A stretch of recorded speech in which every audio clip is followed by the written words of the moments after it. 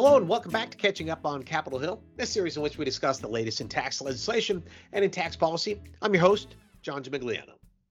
Today we come back to a topic we've discussed here before. No, we're not returning to Build Back Better, not today anyway.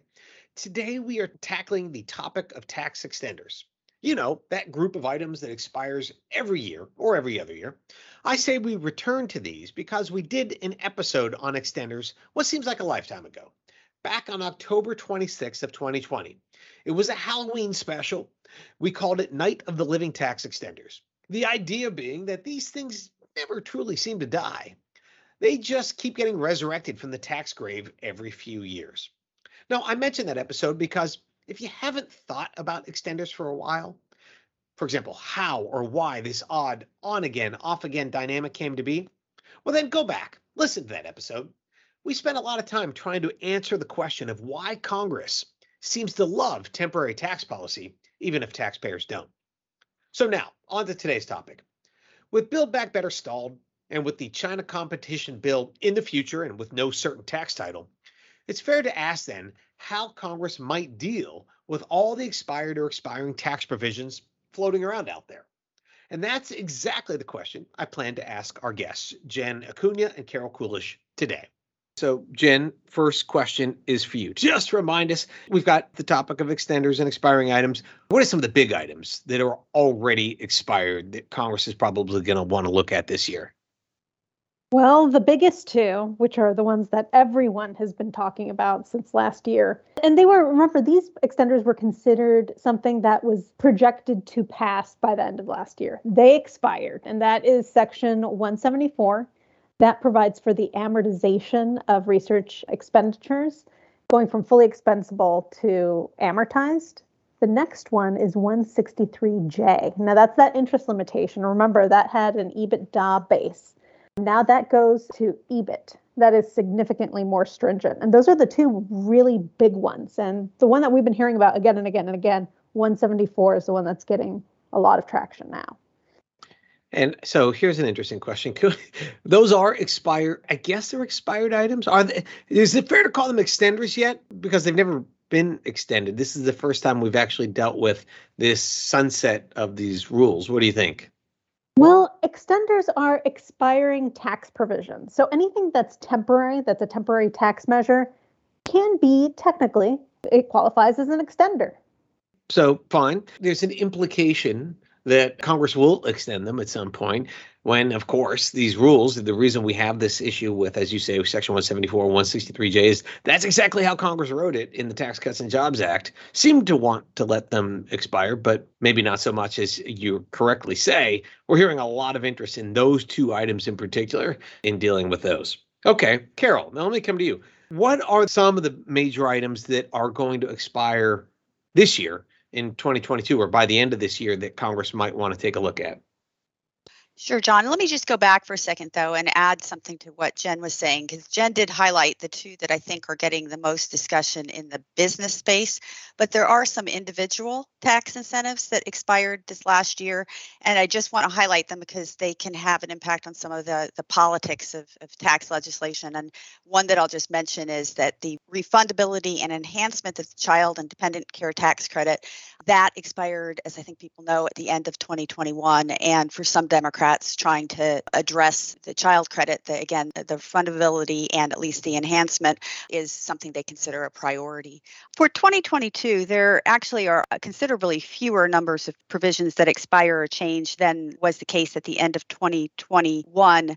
For 2022, I guess the one I would highlight from a business perspective is that the temporary 100 expensing for certain business assets begins to phase down at the end of 2022. So it begins to phase down in 2023. There's also a few other things, something related to the premium assistance credit, a change in the deductibility of business meals. Amounts paid or incurred after the end of 2022 would go back to being subject to 50% disallowance. There's a package of incentives for biodiesel and renewable diesel that expire at the end of 2022, a railroad track maintenance credit provision, and a provision relating to multi-employer plans. So first of all, your point is an absolutely very good one about the child tax credit, right? The expansion of the child credit was made in ARPA but it expired at the end of last year. Then we've got this other big group. Is it fair to call them, Carol, the regular extenders, like the normal group of extenders largely expired at the end of 2021 as well? Is that a fair way to think about it? Yeah, there's a set of stuff that's been on the list for a while that expired at the end of 2021. There also was some stuff that came into being in some of the CARES related bills. And it's sort of the notion of whether things were intended to be temporary or it was camel's nose under a tent. We'd like these to be longer term. That's always in the eye of the beholder, and different legislators may have different views when they're voting on something on a temporary basis, whether it's something they view as an extender or something that they view as temporary. But yeah, there is a group that's been around for a long time, and then we have some newer items. Yeah, so it seems to me the big three are 174, the R&E expensing rule that Jen talked about, 163J, the conversion from EBITDA to EBIT, and then at some point, this bonus depreciation thing, because it's a year behind those other two, I think is going to get in the conversation. It's just a question of, it doesn't expire till the end of this year, so maybe that's why nobody's talking about it quite yet. But I kind of think that that's going to get a look. All right, Jen, let me come back to you then. Okay, so now we've got the expired, the expiring. Now what? Is this something Congress is going to deal with this year? Well, that is an excellent question. It seems like there is a lot of pressure. Even if they are not able to achieve doing something about them this year, there is a big push to do something with respect to 174, that's R&E amortization, and 163J to a lesser degree. And as you said, the expensing phase down kicks in at the end of this year. Since we're already talking about provisions that have already expired, it seems like this is something that Congress is going to tackle further down the road, possibly by the end of the year, is my guess, that these three potentially get lumped together in an extenders package with some of those other provisions that Carol mentioned, some of those energy credits, and potentially during a lame duck bill would be my guess. Okay, although there has been push, we've been hearing there's been push to try to include some of these during more active legislation in the partisan and bipartisan packages that Congress is currently considering. Well, that's exactly what I was going to ask you. Okay, so of our possibilities when these could get done, or some of them maybe, you mentioned one there, Jen, the year-end lame duck free-for-all where these things often get done. That's obviously one possibility. And just talk to me about that for a second. What does that look like? Do you think that's all the extenders, or is that a more select group if that's the way this goes? How do you think that might go? Well, if it does get pushed to the end of the year, usually when you see a potential change in power, like for instance, if the House were to flip, there's going to be a push by Democrats and by Republicans to try to clear the deck. So to clear the tax policy deck, which means usually extenders, for at least a significant amount of time, at least a year. So I would expect that they try to pile in as many of these as possible. The one exception, child tax credit, that's one that is politically a lot more volatile in support. It doesn't have a lot of bipartisan support. It's mostly a Democrat provision, but it does have a little bit of bipartisan support. So query whether or not something like that can make it into a bigger bill that has broader bipartisan support in the end of the year. But usually these things, Congress tries to clear the deck to make sure that we're not dealing with these extenders at the beginning of a new Congress. Okay, so that's one possibility. Carol, let me ask you then. It sounds like if it's a lame duck deal where we're going to deal with these things, it could be the whole group of all the things we've outlined, the traditional extenders, some of the TCJ, it could be a lot of them. Let's come up with a different scenario here. Let's just say, for example, the legislation formerly known as Build Back Better. What are we calling it? I'm calling it Build Back Baby, if it kind of gets shrunken down. But could that group of extenders go in that scenario? Or do you think we're talking about a narrower group of these expired or expiring items in that scenario? That begs the question of what happens and when with Build Back Better, or I think you called it Baby Build Back Better. Obviously right now the prospects of that are highly uncertain, and it's a very challenging bill for the Democrats to try to put together as it is, given the very thin majority in the House and the 50-50 Senate. But assuming that the Build Back Better Act continues to move forward, frankly, I would be surprised to see much in the way of additional extenders being added beyond what already were considered by the House. The House bill, as you know, included things like extensions of the enhancements to the child credit. It dealt with some of the energy credits. It also dealt with the delayed implementation of the changes to the 174 treatment of R&E. But I'd be surprised to see the Democrats add a large list of extenders to a partisan reconciliation bill beyond that for a number of reasons. First of all, it would affect the math of the bill. If they expanded the list of incentives they were trying to extend, they may have to jettison or carve back other priorities in order to meet their revenue targets. And it's difficult enough to put this bill together as it is, so that raises additional questions. Plus, whenever you start adding tax provisions, like adding extenders to the bill, you have this whole issue of where do you draw the line? If you start adding additional things, what other extenders want to get added to the train? And the Democrats also are going to be, I think, struggling with the issue of trying to balance what they're doing on the business side with the individual side when it comes to incentives. So all of those things just make it politically more difficult. And quite frankly, if there are things that they can reach bipartisan agreement on, and extending things is usually something that is done on a bipartisan basis, you come up with a package that both parties ultimately jump in, do those separately as a bipartisan package going to, what Jen was suggesting, where both parties work on it together. And then the Democrats don't have to have that affect the math or the politics of their reconciliation bill. So I think the scenario of this being dealt with on a bipartisan basis later in the year is more likely, even if Build Back Better does start to move forward. Some of these expiring items are in Build Back Better 174. Some of the energy credits that would otherwise expire are being dealt with in there and providing long-term extensions. But I agree with you. A wholesale extenders package seems kind of hard to do and unlikely to do in Build Back Better. I think we're in agreement. So, Jen, let me ask you the last scenario, which is this China competition bill. We did an episode on it the other week, whether it's competes in the House or USICA in the Senate. Is that a vehicle for extender, or what group could potentially find their way into that? All of the talk has been that there's a push for inclusion of 174, maybe less of an extender in that context, maybe less of a short-term provision and potential repeal of 174. But it's just really hard. Whenever you open the door to one extender, it opens the floodgates to other A, tax provisions, and B, extenders. And as Carol mentioned, there's a significant number of them. So I think it just becomes a lot more complicated to get even one of the extenders potentially in. Not impossible, but it does complicate the whole scenario. Okay, so I think there's some optimism that they will get to extenders at some point this year. Well, I think we're in agreement that this lame duck late year session with a retroactive date back to January 1 of this year probably seems like the most likely scenario, but there are these other possibilities that are worth watching. Okay, Carol, let me ask you a question. Extenders cost money, right? We're extending tax cuts, these taxpayer favorable provisions. And at the same time, we spent a lot of time over the last year, 2, 3, whatever it's been, talking about the tax increases of the Biden tax plan. So you might be wondering, if you're listening at home, well, are we going to pay for these, and will we include possibly some of the tax increases in the Biden plan to pay for these extenders? So, Carol, what is the history of paying for tax extenders? They usually don't. That's the general history. Is usually it becomes a bipartisan effort where everybody jumps on board. They want to get this stuff done. There's a lot of talk by some about how we need to figure out which ones are valuable, make things permanent, not have temporary changes in the tax code. But at the end of the day, everybody jumps in together and says, okay, we're not going to pay for this.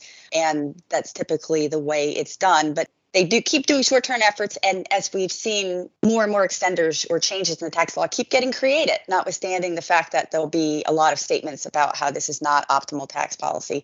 But the usual thing is you don't pay for it. Yeah, I mean, it's just very, very little history of paying for extenders. There was a bill a number of years ago that had more than extenders and had a couple of tax increases in there, and some people claimed that they were there to pay for the tax extenders. Some people claimed they were there to pay for the other things. So maybe once they paid for half of them, but you're right. It's a very thin record of paying for extenders, and I wouldn't expect that they would this year. But Jen, let me ask you a question. First of all, I assume you agree with this idea that they are unlikely to pay for them.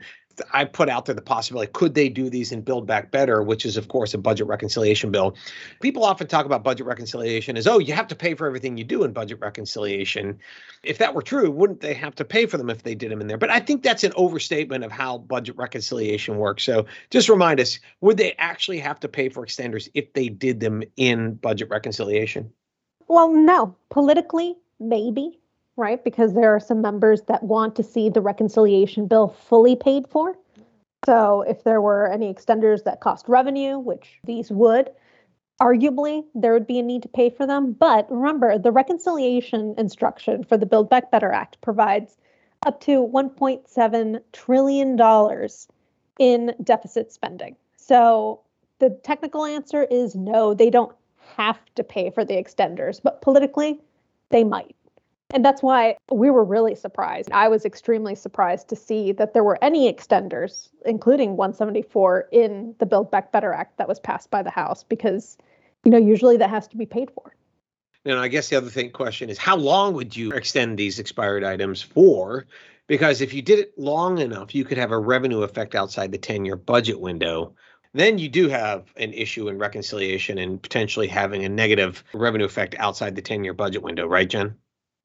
That's exactly right. That's why extenders are usually ill-suited for inclusion in reconciliation bills. Right. Or if you're going to do it for a year or something exactly. Where you don't have any revenue effect leaking outside the 10-year budget window. Yeah, short extension of the extender. But even that costs money. All right. So my last question to both of you, put you on the spot here. Do you think we're going to deal with extenders this year? What's your take? Do you think they're going to deal with them? And when do you think we'll deal with them? Jen, I'll let you go first. I do think that they will deal with them. I think 174 is going to be that extender that the other extenders hitch a ride on. Everyone is clamoring for it. So I do think that they will do something by the end of the year, but I do think we're looking at a lame duck situation. More likely. I mean, anything can happen. Maybe 174 does make it into an earlier package, but I still think end of the year, a bigger extenders package, bipartisan, not paid for. Right. So we're talking Thanksgiving or later when they would deal with that, which will leave everybody on the edge of their seats waiting to figure out all year if Congress can do it. Okay, Carol, what about you? Do you agree with that or do you have a different take? Completely agree with it. History tells us that's probably how it happens. Yes, we've got these other things in play, the competition bill, we've got the resurrection, potentially Build Back Better, and who knows what else that we'll be watching. But I agree with both of you. I think we're looking at a December action with retroactive tax relief for taxpayers back to January 1 of this year, if history is a guide. But hey, things happen. We'll have to see how it goes. Well, guys, thank you very much. That was excellent. And a new topic for us to think about this year, since we've been talking about Build Back Better so much. Just a reminder, there's more in the tax world than just Build Back Better to be keeping an eye on for this year. One last thought for you today. We talked a little bit about the child tax credit, and you may recall it has been one of the sticking points in getting Build Back Better enacted. We've discussed the objections from Senator Joe Manchin here before. These are objections that are well documented in the press. His objections, in part, are to what he calls accounting gimmicks. His argument is that the House version of Build Back Better only extends the expanded child tax credit for 1 year. And he argues that we should be realistic, that extending it for 1 year probably means Congress will extend it for 10. And well, based on what we've seen with extenders over the years, history is probably on the senator's side. So you may ask, the senator must then also object to these other tax extenders that Congress does 1 year at a time, seemingly ad infinitum. Well, this is where it gets a little complicated. The last time we had a mega tax extenders bill, back in December of 2020, part of the Consolidated Appropriations Act of 2021, if you're scoring at home, the bill passed the Senate with 92 votes, including with a yes vote from Senator Manchin. So you might be asking yourself, how do we reconcile these two positions that are seemingly at odds? Well, the easiest way is this, to remind you of something that we didn't really talk much about today, and it's this. As important as tax extenders might be to you and to me, they will never be important enough to be a standalone piece of legislation. The extenders will have to hitch a ride on some other urgent legislative vehicle to have a chance of getting done. It has always been this way. And to this point, back in December of 2020, extenders were just a small part of an enormous bill, a $2.3 trillion bill that, among other things, had another round of COVID relief attached that was viewed as an urgent measure. So it's a reminder that context matters. Sometimes the circumstances or sometimes other provisions in a bill are so pressing that they can overcome something else a member of Congress might not like. So that brings us back to 2022. What legislative vehicle will extenders ride on this year? We talked about Build Back Better as a possibility. We talked about the China competition bill, and both of these are possibilities, although they have their challenges, as we discussed. So if that leaves us with something in December as our most likely option, well, then you ask, are we expecting a big bill in December? Honestly, I don't know. There are so many things that will happen between now and then. It's just unpredictable. But there always seems to be something happening in December, whether it be funding the government, raising the debt limit, some sort of relief bill, COVID, disaster, or other. Something always seems to come up. So in closing, remember this. There is pretty solid bipartisan support for extenders, assuming a vehicle is moving. Or turning the old saying upside down, maybe we say it this way. Where there's a way, there's a will. With that, thanks again for tuning in to Catching Up on Capitol Hill. Please don't forget to submit your questions, your comments, and your suggestions to our inbox. Take care, and I do hope to see you soon.